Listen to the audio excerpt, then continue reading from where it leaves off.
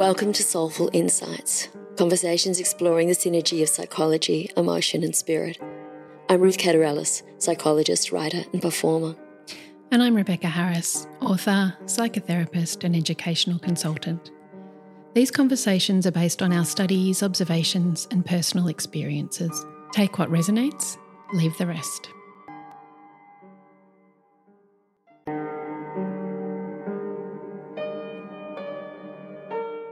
Welcome to Soulful Insights, conversations exploring the synergy of psychology, emotion and spirit. I'm Ruth Catarellis, psychologist, writer and performer. And I'm Rebecca Harris, author, psychotherapist and educational consultant. These conversations are based on our studies, observations and personal experiences. Take what resonates, leave the rest. Welcome to the first episode of Soulful Insights, the synergy of psychology, emotion and spirit. We'd like to acknowledge the original custodians of the land on which we're recording today, the Wurundjeri people of the Kulin Nation, and pay respects to elders past and present. We'd also like to acknowledge the fact that this land has never been ceded. So, Beck, here we are, episode number 1. Where to start? Maybe let's start with who we are and why we're here. Good point. So, who are we? Do you want to start, Beck? Who are you, Rebecca Harris?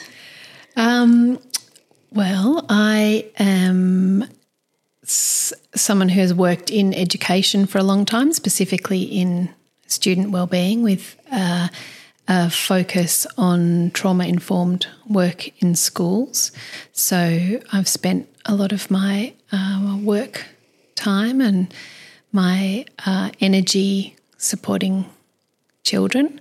I'm also a psychotherapist, more recently qualified in that area that has supported my work with children as well, but I've also worked with adults. And I'm also an author, and I've written a book specifically around trauma-informed practices and student wellbeing and how we can bring those things together in schools. The question that I asked you is a big one, isn't it? Who are you? I want to ask you a more specific question. So you've talked about the fact that you have recently finished some studies on psychotherapy. What were the strongest motivating factors that made you want to become a psychotherapist? Well, it's been actually interesting to think it's been something I've wanted to do for a long, long time, like literally since I was a child. But children don't always make very good counsellors, although sometimes perhaps they do. But just something, I guess, that's been in the back of my mind and been part of work that I've done over the years and volunteer telephone counselling and that kind of thing over the years. And I've really gotten a huge amount out of my own experience with therapy. It's been life-changing and supported me to form who I am and explore who I am. So it's been really important to me in my life, my experience of being a client. And then I guess the timing was just right. I studied developmental trauma a number of years ago, which really, is so helpful understanding childhood and neuroscience and experiences and what leads us to be who we are now and helps us to understand the relationships that we have. And when the timing just felt right, I was able to jump into some more study and do some really interesting placements. And I'm grateful that I'm doing it at this point in my life. And of course, you've also just published your first book, which I think is pretty phenomenal in terms of all the study and all the other work that you've been doing along this, last 3 or 4 years. Yeah, it's interesting, isn't it, when you're so study and research, which is very cerebral, but it's all about care and support and parts of life that really are about connection and feeling. And yeah, it's a funny mismatch actually to be researching care. I think it's interesting though, isn't it? Because you've been doing all those things at the same time as you've been working. So you've got concrete, if you're just studying something initially, it's all theory, really. But you've been doing all these things concurrently. So all of these kind of different parts of you have been, it's a way to kind of really condense that experiential knowledge, it seems to me, especially when you're working with kids at the same time as you're writing all of this. Yeah, well, it makes for a kind of, holistic approach to everything. And I feel like often in life you get to the theory later and it makes you realise why those things that you did instinctively worked. And I feel like that's often been how things operate for me. And I get more out of the theory as well and a different depth. But also as a human being, I move through the world using my instinct and going where I'm called and using connection with others as a motivator, whether that's young people or colleagues or families. And studying psychotherapy when you have a background in your own therapeutic work is also really solidifying, isn't it? Yeah, and I really appreciate that about the study that I did, the course that I did in counselling and psychotherapy. It was a prerequisite.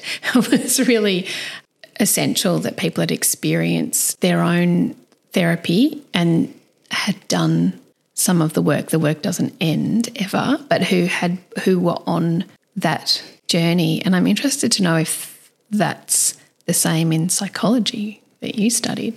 No, I don't think it is. I don't think there was much discussion really. I came to psychology late. It wasn't my first degree, and it was in lots of ways by default, I would say, in that I didn't plan to be a psychologist. I was going through a particularly difficult time in my life and I literally needed a reason to get out of bed in the morning. So I'd been a teacher and I'd been performing, but I wasn't in a place to be able to really, I'd given up the teaching. I'd fallen into that really by default because, finished school and found myself at Rusden studying drama and dance and English and had just kept going and taught for about 2 years and realised it wasn't for me. And so I'd got much more into the performing. But during this period, I wasn't able to front up at auditions. I wasn't in a place to be able to go on stage. So I kind of went, I literally do need a reason to get out of bed.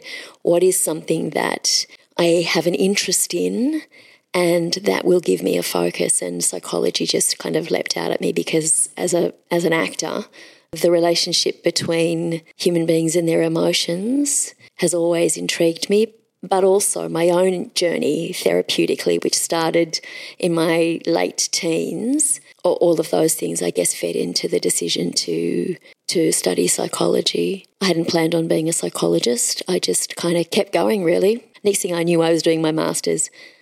But no, not a huge amount of conversation about whether we had done our own therapy.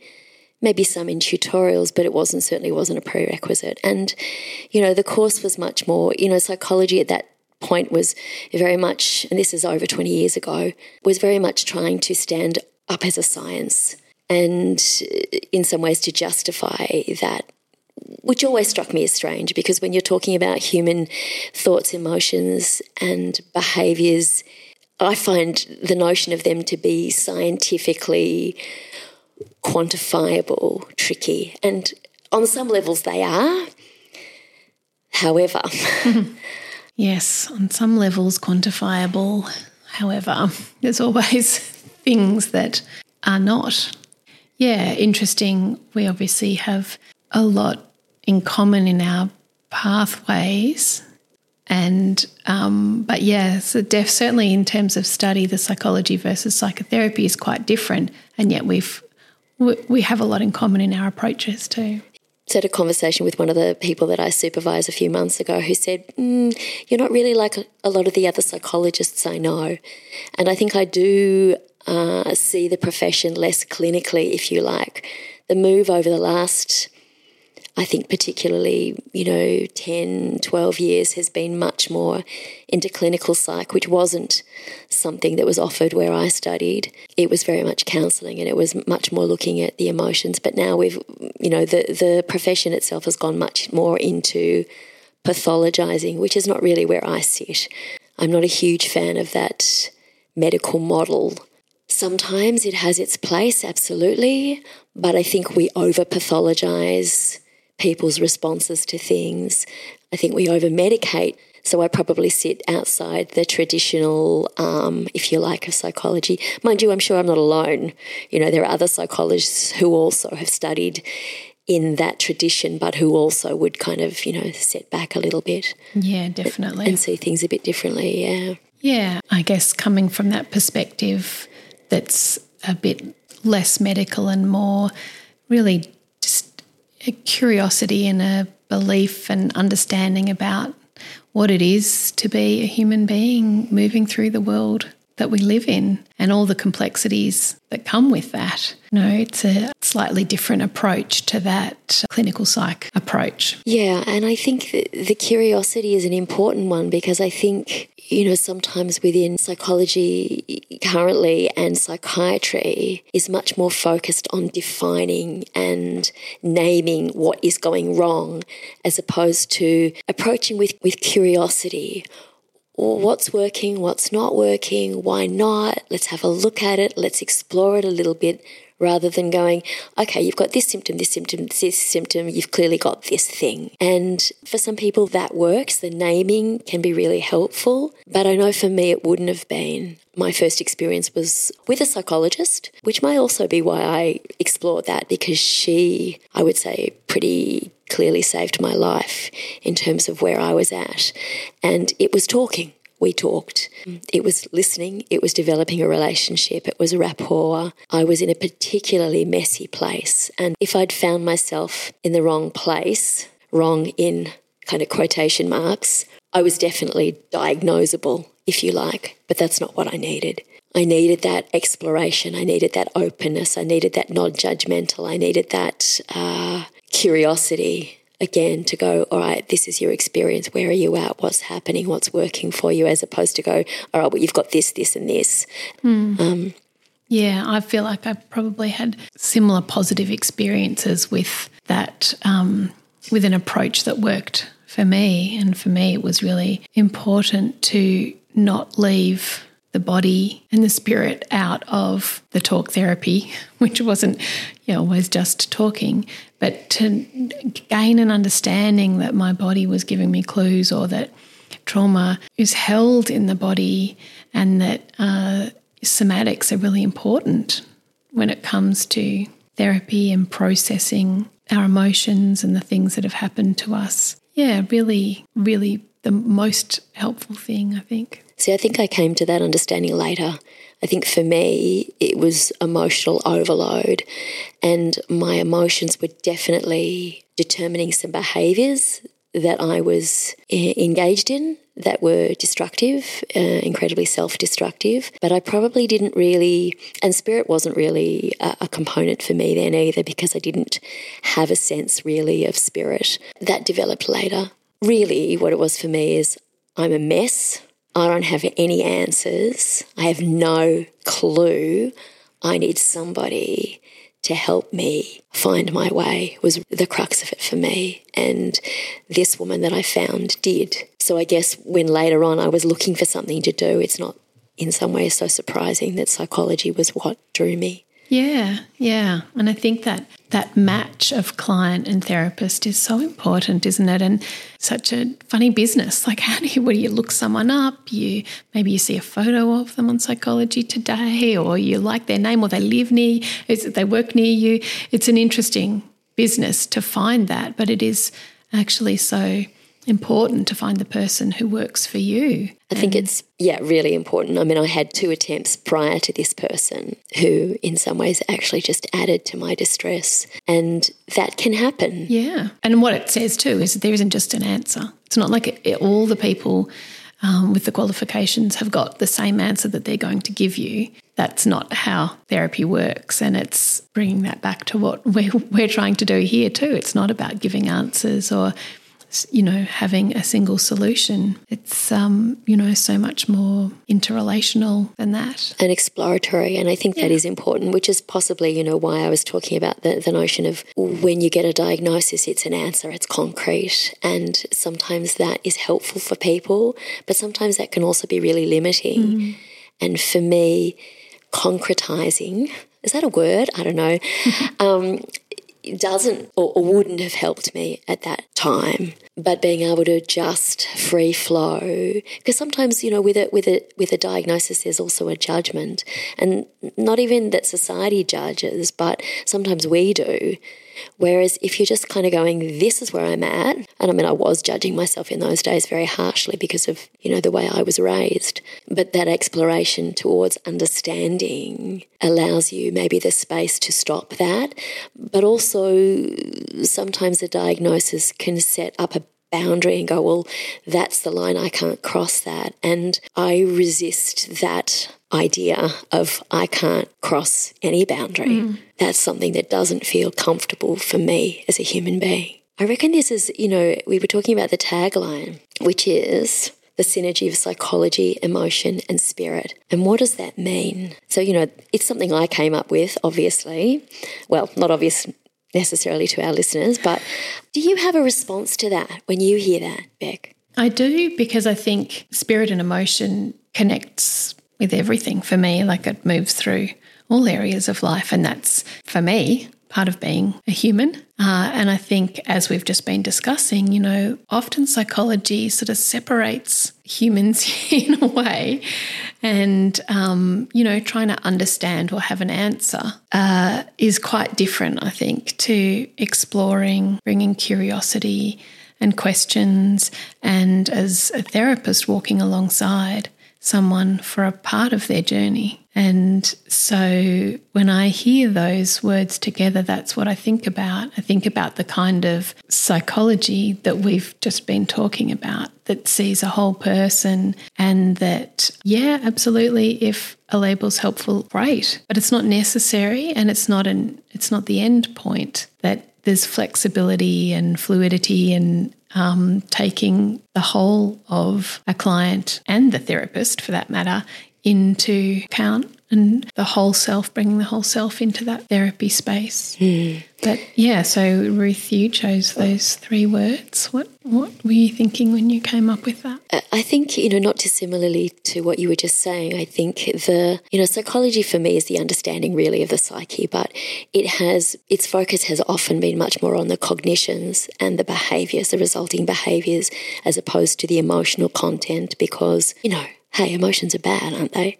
They're problematic. They're, counterproductive. We want to be in our rational mind. And I have a problem with that as a notion, because actually I believe it's emotions that run our world. Ideally, it is a synergy for me of the mind, the emotions, the body working together holistically that allows us as human beings to evolve. And I think discounting any part of that is problematic, because we're not seeing the whole picture. And we might like to think emotions don't run our world, but they do. And I'm kind of okay about making that as a statement, because I think they are so fundamentally important. They're information. They tell us what we want, what we're interested in, what our passions are. They draw us to people. They repel us away from situations. They are fundamental. And people who are completely disconnected from their emotional worlds, we can see politicians all the time in Question Time. I use that as an example sometimes. We can become a talking head, quite emotional, but not connected emotionally, and so therefore quite reactive and quite honestly operating kind of in an adolescent emotional way, as opposed to what I'd say is the mature, the adult emotional way. So those parts. And the thing for me about spirit, I wasn't raised with any kind of religion, and sometimes I'll say to clients, I don't have a religious bone in my body, but I'm extremely spiritual. My relationship with my spirituality informs everything I do. And so I might not introduce that often when I'm working with people, but it is a guiding light in my life in terms of, principles of compassion, understanding, freedom, evolution, growth. So I've got a quote here from Brené Brown. Spirituality is recognizing and celebrating that we are all inextricably connected to each other by a power greater than all of us, and that our connection to that power and to one another is grounded in love and compassion. And so for me, that's a great definition. I think there are lots of gradations, is the word that I want to use, about how people practice their spirituality. But as a baseline for me about what spirituality is, or connection to spirit, that says it all, that we're connected. Human beings are connected. If I do something to hurt you, I'm hurting you, but I'm also hurting me. And I cannot avoid that because we are connected. And so fundamentally, that's a really nice starting place. I don't talk about spirit often in therapy unless a client introduces it, but it informs the way I practice. Yeah, I would say that's the same for me, and that sense of connection. I mean, also not having been brought up with religion, but I remember feeling that sense of connection from a very, very young age. It's interesting and hard to sort of pinpoint, but it is also something that informs everything that I do in my life, and that connection to others, and that being driven to work sort of in service of that care and connection, and even extending it to nature and, how I feel in those sorts of spaces as well. And without the indoctrination of religion, it's very freeing, to feel that. And I don't feel invested in other people's, the way that they feel about spirit or spirituality. It doesn't matter to me, really, whether it's part of a client's life or not. I'm really happy to connect with it when it is. But it's otherwise, you go with whatever's the driving force for the people in front of you, but connection is what brings me into the room and into the relationship. Yeah. There are two things that you said that I want to come back to. So you talked about the feeling of spirit. I remember as a young person a couple of times being in a church, which wasn't very often, but I remember one in particular, and just feeling an energy in that space that felt good. It felt like a sense of peace, that there was an energy in that space that just felt really clear, and it felt kind, and really remembering that. I think the other thing is about, when we are in nature, and when we're in nature in a happy way that everybody around us is peaceful too, there is a consciousness or an energy in nature that feeds us, that nurtures us, because we're also connected to nature. And, that's certainly something that our Indigenous cultures know much more strongly, I think, that connection to the earth, to nature, and how that supports us and how that nourishes us. Yeah, and the way that compassion and love exists between us and nature as well. That, when we show that kindness and care to the world around us, it sort of comes back to us the same way that it does when we do it with humans and other creatures. Absolutely. Makes me think about, we're just hitting summer at the moment, and, there is a reason that people flock to the beach in summer, and it's not just because it's hot, but there is something about being in the ocean that, I'm going to go a little bit woo-woo, that, that cleanses our auras, that all that beautiful salt water that's moving, and it's joyous and it's exercise and it feels fantastic. And in those moments we are connected really strongly. Like, I really get people who surf. Yeah. It's not something I've ever done, but there's something about the peace I'm imagining of kind of just being out there, whether you're solo or whether you're a group of other people, just waiting for that wave, but being in that beautiful environment and just allowing that kind of, exuberance of catching a wave. I like watching it. Yeah. And boogie boarding's fun. Not quite the same. Yeah. Ocean. Definitely ocean.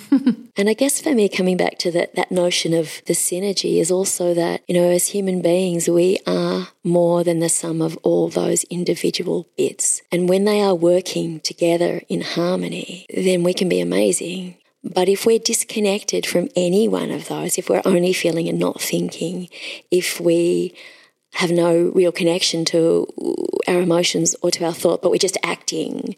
I guess people who maybe are not connected to emotions or their thoughts, but are just kind of living in some sense of spirituality, which I would kind of go is, potentially the notion of sometimes religion, then we can be out of balance. But if all of those components are working together, then I think that's kind of quintessentially the ideal state for us as human beings.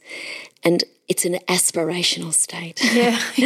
And I think that's really important, because I don't know that many of us ever achieve that, but it is, it's an ideal. Yeah, and I think it's always worth leaning in toward our ideals, knowing that it might not be possible. That's okay. We might as well be aiming high. Well, and that's the nature of being human. Yeah. We have a go and we maybe stuff up and we go, all right, that didn't work out. Oh, well, what's next?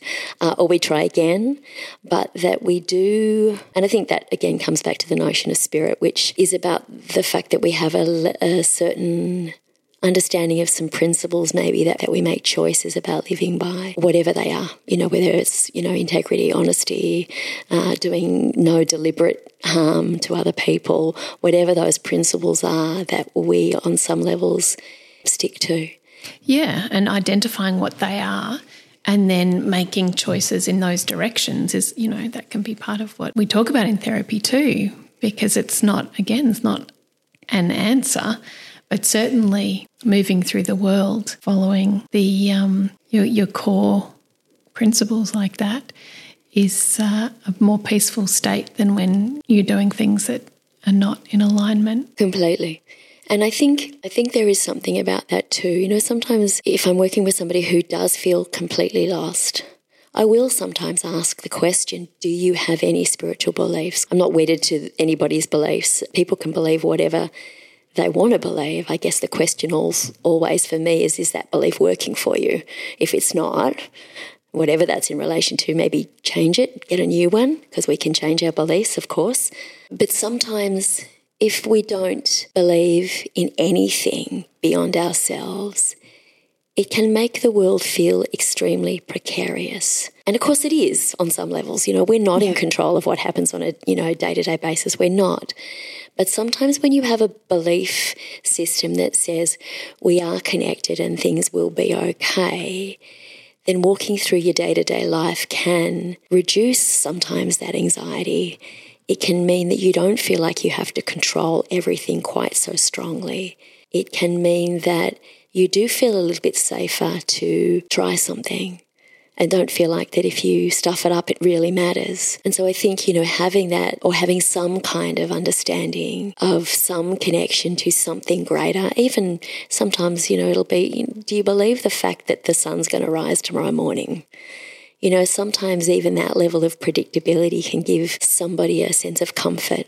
Yeah, it can be helpful and can support us to make choices that then feel like we're doing something that feels really aligned with some core beliefs or understandings about humans and the world and ourselves.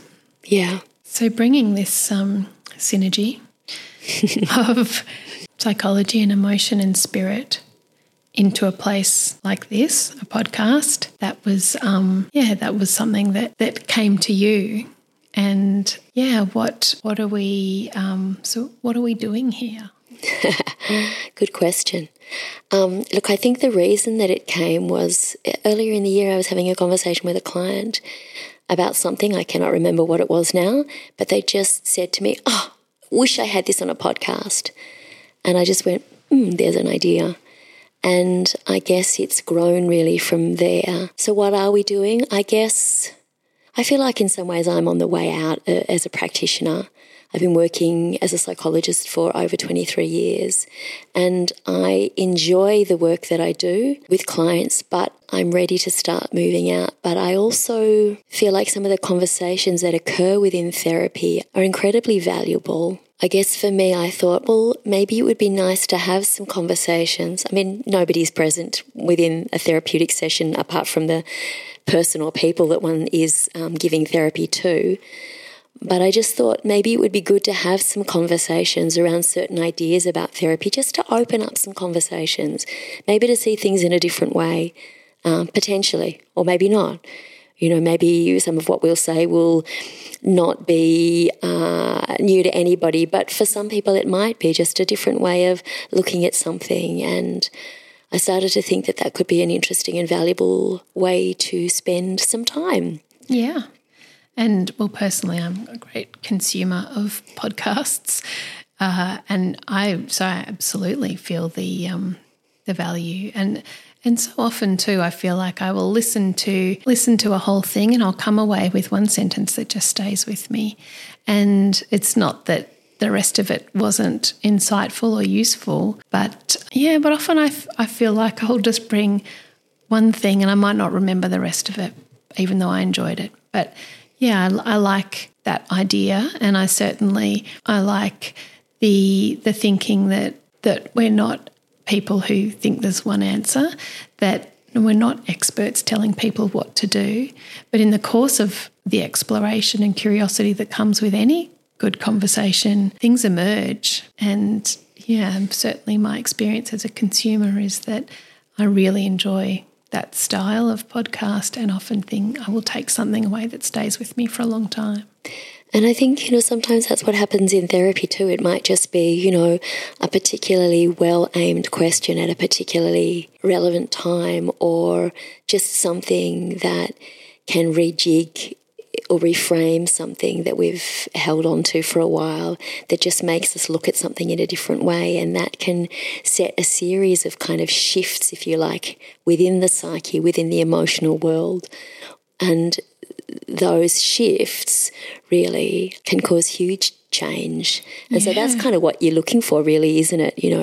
Yeah, I think about so many, like little one-liners that have stayed with me for sometimes decades from a single therapy session, and those moments when, you're in the session as a client and you have a like, whoa response, like, yeah, no, you say it like that, it's so obvious and clear, but it's not obvious and clear until it's said out loud in the right moment between the right people, and then it just becomes like a key that opens a door. Totally. And I think, coming back to what you were saying about the therapeutic relationship, I think that's significant. I think about my first experience, not my first experience, but the woman that I was talking about earlier, but her ability to be able to just really be present with what I was bringing to therapy, and be able to acknowledge in a way that my family had never been able to, that what I was feeling was valid. And sometimes it can be as simple as that, having somebody else bear witness to what you have been through or are going through, and that the other, the enlightenment, therefore, it's much more likely to get in too, because that allows you to open up rather than to feel like you have to be protecting yourself constantly because you're feeling bombarded by other people's stuff, which is often, how we do feel as kids. Yeah, I think that there is just so much in that presence, that therapeutic presence. And I know from, years of working with children that when they feel seen or feel felt, wow, that is absolutely so powerful. It's powerful to be on the other side of it. I had a child say to me not long ago, it's like you can see inside my brain.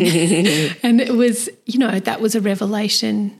And it's about not feeling alone and not feeling a sense of being, unlike anyone else or weird or different or anything like that. It's about that feeling felt or seen.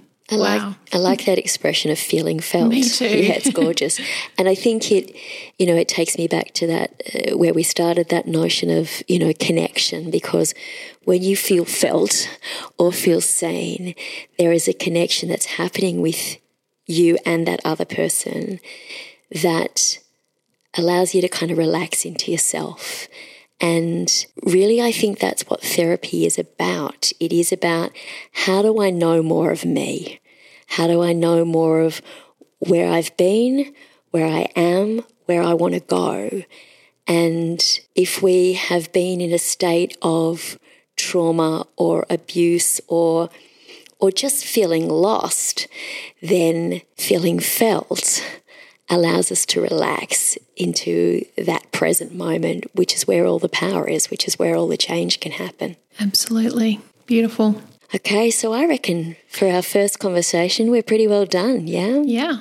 It's who we are and why we're here. So see you next time. Thanks for joining us for this episode of Soulful Insights. Follow us for more content, and feel free to reach out and let us know if there's anything you'd like to hear on a future episode.